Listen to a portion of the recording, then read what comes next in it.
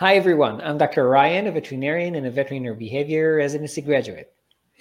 And I'm Dr. Serena. I am also a veterinarian and a veterinary behavior resident. So our last conversation was about resource guarding, and we talked about Dobermans and whether there was a genetic link to that. And there was another comment on that video, and it was about what are your thoughts on neutering of a 3-year-old stranger danger, fearful American Bulldog that currently has no negative behaviors associated with being intact. So what are your thoughts, Dr. Orion? Yeah, so that's also a huge one, I would say. I think I even got into trouble for saying something in my clinic that was kind of different from what the other veterinarians that work there I see. are used to. Yeah, so I will tell it as a story, basically. Yes, tell us. By the way, now I'm like, yeah, like give me the gossip. So basically, I just started working at that place. It's an older clinic, I would say. The owner, I think, is the owner for like the past 20, maybe 30 years, something like that. He's a great veterinarian, and he has really great clients. I really enjoy working there. But kind of like, I guess a student that just finished vet school might know more about some topics than I do, because although I do try to do continuous education as much as possible, I might not be exposed to all the professors and specialists that teach veterinary students.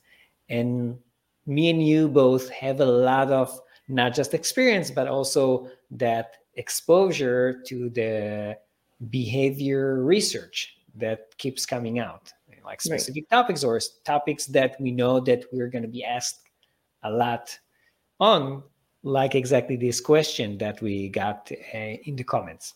Right. So I've been working there for, I think, maybe a month. And to begin with, I told them, look, I'm going to give the recommendations according to what I believe in and what I know is true. Is if there's issues with what I'm saying and what you're saying, then of course we can discuss it and see what we can do. But I was actually asked by one of the clients that had a female dog, when should she spay her dog? And before I continue, so Dr. Serena, what I'm sure you also know, because that's probably something that you were also taught when you were in vet school. What did they used to say? Like, what was the best time to spay a female dog? So the best time, this is according to my school, we were taught by a board certified veterinary surgeon that we should spay female dogs prior to their first heat. Right. So that's what I would say probably 99% of veterinary students learn. Me too. And again, it's a specialist that said it. And all of it, or most of it, is actually based not on too many studies. It's true that they did see that spaying a dog before the first heat, so usually it's like before 6 months of age, they did see that it reduced the frequency or the chance of getting memory cancer by a lot. That's true. I'm not, as far as we know, I'm not saying that it's not true. But the thing is that nowadays we actually have other studies, and newer studies keep coming out, both regarding behavior and regarding health, that by spaying or neutering at an early age, we might actually increase the frequencies of other issues. So we talked about cancer, memory cancer in females, but if it's a golden retriever or maybe probably different other big breed dogs, then we might actually increase issues with other types of cancer or with joint issues.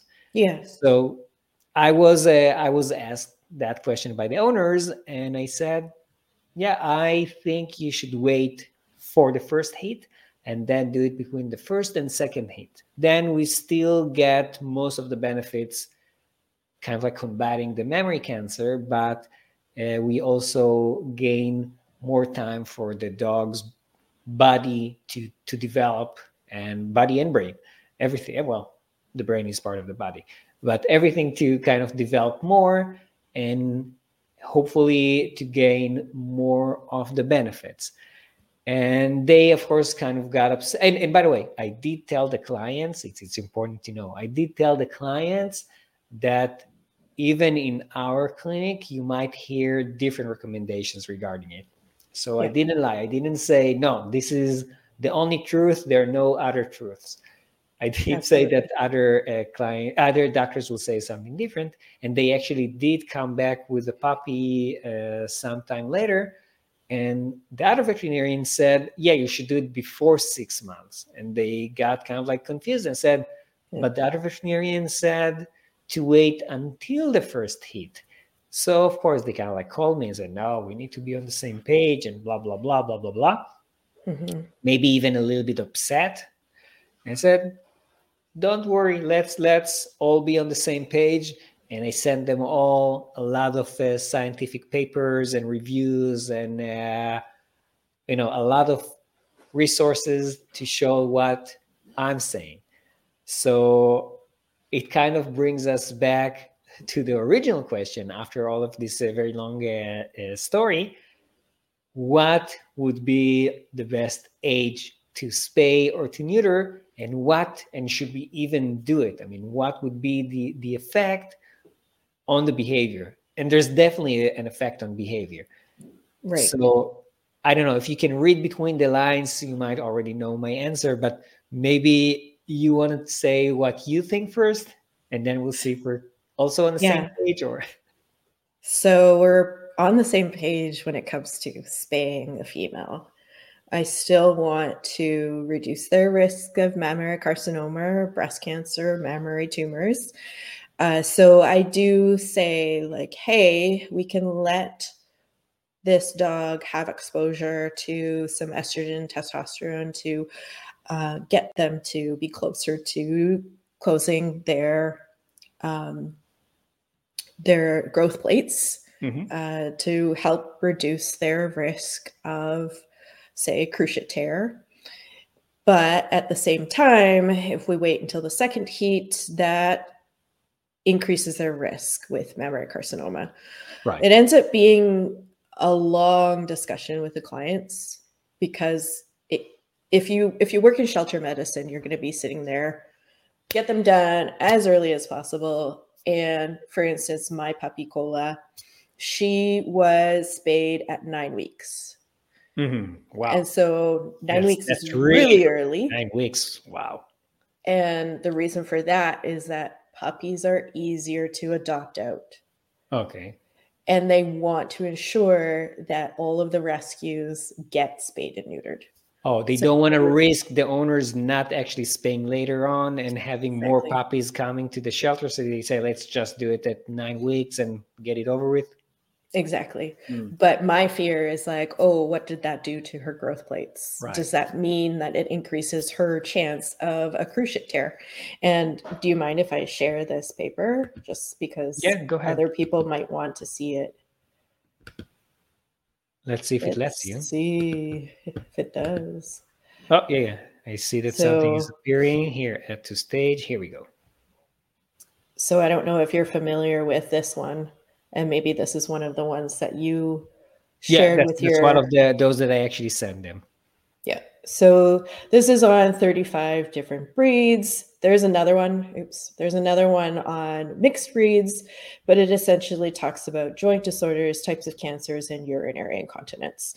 And I have to say that I'm already seeing some evidence of urinary incontinence in Koala. Oh. So she kind of dribbles occasionally. I mean, it's not horrible. It's not life-threatening. But when we talk about life-threatening diseases, so this here talks about So it talks about lymphoma, hemangiosarcoma, mast cell tumors, and osteosarcoma. Yeah. And it might be increased in certain breeds. So Mm-hmm. depending on the breed. So I don't Yeah, it does seem like bigger breeds are more prone to having those issues, if I remember correctly. Yeah. So specifically because the question was about American Bulldogs, they're Yes. not on this list. So unfortunately, we wouldn't be able to say specifically like, hey, look at this, but Yeah. I'm just going to stop sharing this one for now. Mhm. I have to find where is it here? Are we back? Yeah.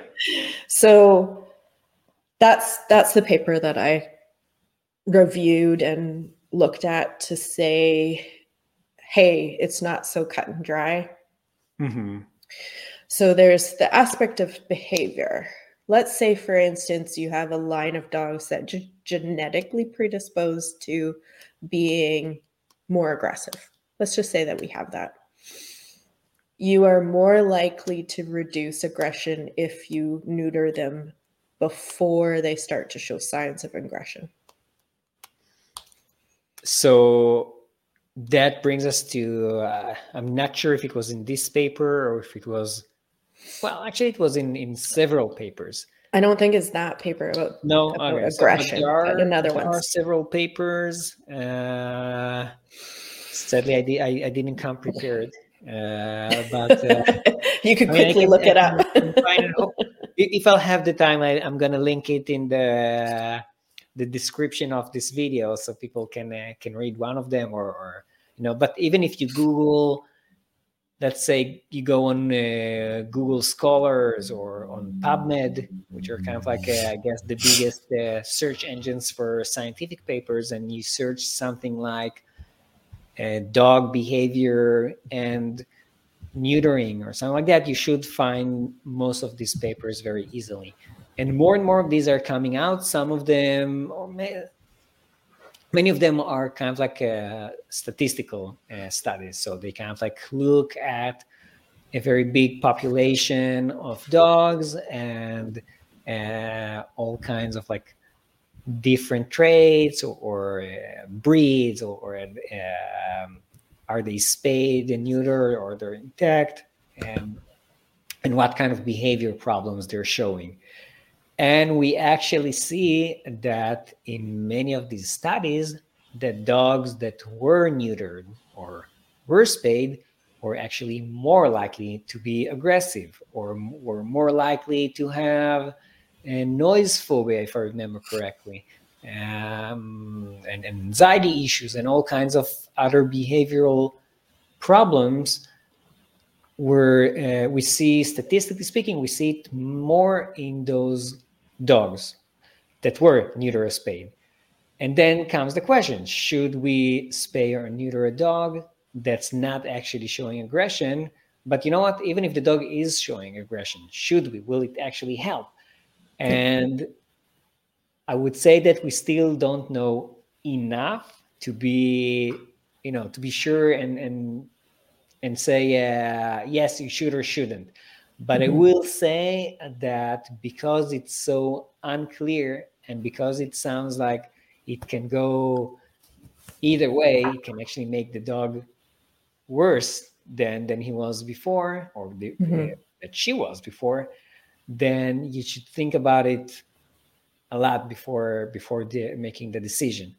There are countries in mostly in Europe that it's not that common to spay and neuter dogs. They don't have the problems that we have here in the United States, and as far as I know, in Canada as well.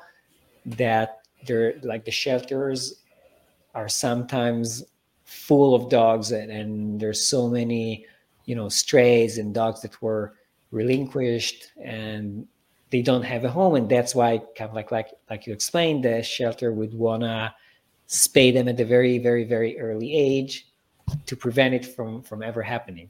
But those countries that don't really spay and neuter, because I guess they're just I don't know, the people there are better at keeping their spayed and intact dogs at home and not roaming and accidentally breeding with our dogs, we don't really see that they have more issues with aggression, and we don't see that they have less issues with aggression. So again, if I kind of like look at all of the information that we have right now, it doesn't seem like neutering and spaying would definitely reduce the behavior, like an aggressive behavior or any other behavioral problems. And we have some evidence that it, in many cases, might actually make it worse. So when people, and you said like going into a discussion about it and things like that with the owners in a shelter, it's kind of like might take a long time, then yes, this is a very big one. And me personally, I used to recommend to everyone, neuter and spay your dog like right away to prevent those problems. Nowadays I don't. Nowadays I say like, medical wise, it looks like we should probably do it between the first and the second heat in females, and probably after the dog, like a male dog, finished his fully matured physically. So I don't know, around a year and a half, or something like that. Behavior wise, it's even more complicated. And I say, no, it can go both ways. Yeah. So for this particular individual who has a male intact dog who's not showing any problem behaviors related to being intact. So problem behaviors for an intact male would be roaming, urine marking, excessive mounting, those kinds of problem behaviors related to being intact. Right, and probably aggression around females that are intact. So it can be potentially, or dogs. Yeah. If they're not showing any behavior signs, there's still medical reasons to neuter. I personally would wait, like you said, wait until they're fully grown.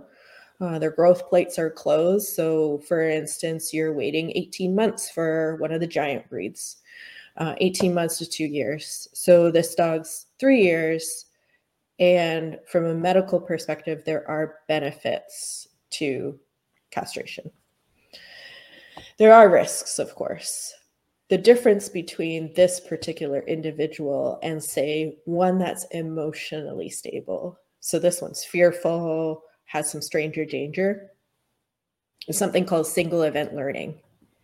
You take a stranger danger, fearful dog, and you take it to the vet and it spends the entire day there, that is going to be more detrimental emotionally to that dog than leaving it intact. Right. And many people will say this complaint that the dog was fine until they took him to the vet for surgery. Then his behavior changed. And maybe his behavior didn't change because of the actual changes in hormones, because they don't happen that fast. They don't happen the day of the surgery. But because, exactly like you mentioned, that this specific event, that single event, had that detrimental effect. Yeah. So my recommendation for those ones, and we talked about it in the previous episode, is using pre-visit pharmaceuticals prior to them coming into the hospital for their spay and neuter. So I use both gabapentin and trazodone as a combination. You get a little bit of pain control with the gabapentin and a little bit of anxiolysis and sedative with the trazodone. And you can also reduce your gas anesthetic. If you use a pre-visit pharmaceutical prior to your surgery, and the gas anesthetic is the risky part. So if you can reduce your gas anesthetic by giving a pre-visit pharmaceutical, why wouldn't you?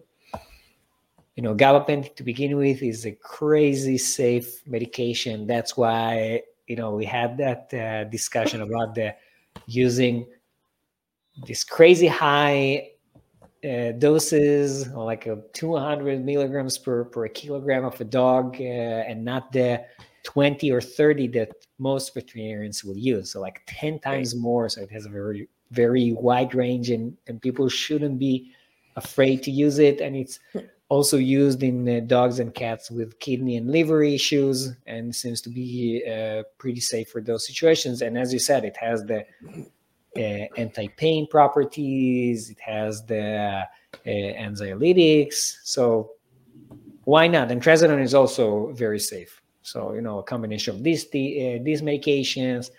I know that sometimes I would actually even use clonidine, but if we do use clonidine, then we need to remember that for the sedation, because many times we'll actually use Domitor, which is from the same family. Yeah, dexmedetomidine. Yes. So, if I prescribed it, but they're going to go to somewhere else, prescribed as a behaviorist, but they're going to go to a different veterinarian for the surgery, which is usually the case because my behavior patients, I only do behavior.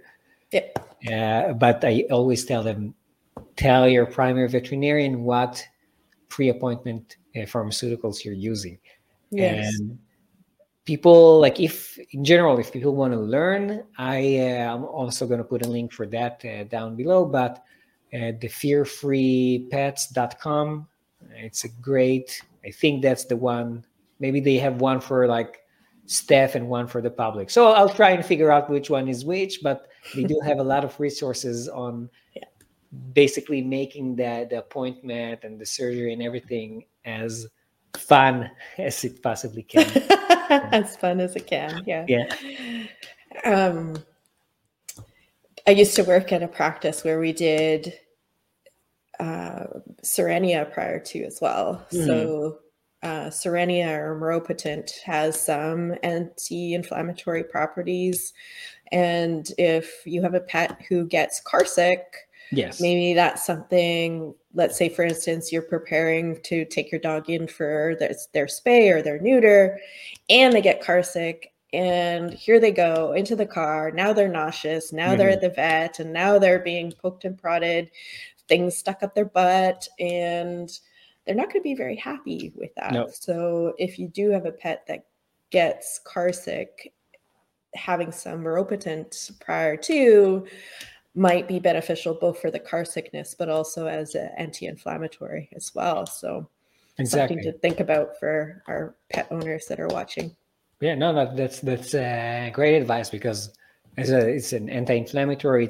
It's prescribed for or labeled for nausea for car sickness in the US, as far as I remember. Yeah, I think it's just basically for car sickness, but it's not only the car ride itself, right? I mean, they actually benefit from it when they're waking up from the sedation, because sometimes the anesthesia itself can cause them to wake up nauseous. So if we can get them to eat as soon as possible after the procedure, I mean, not as soon as possible when it's safe, but something like that, then again, they have a better experience. They don't wake up feeling sick to their gut.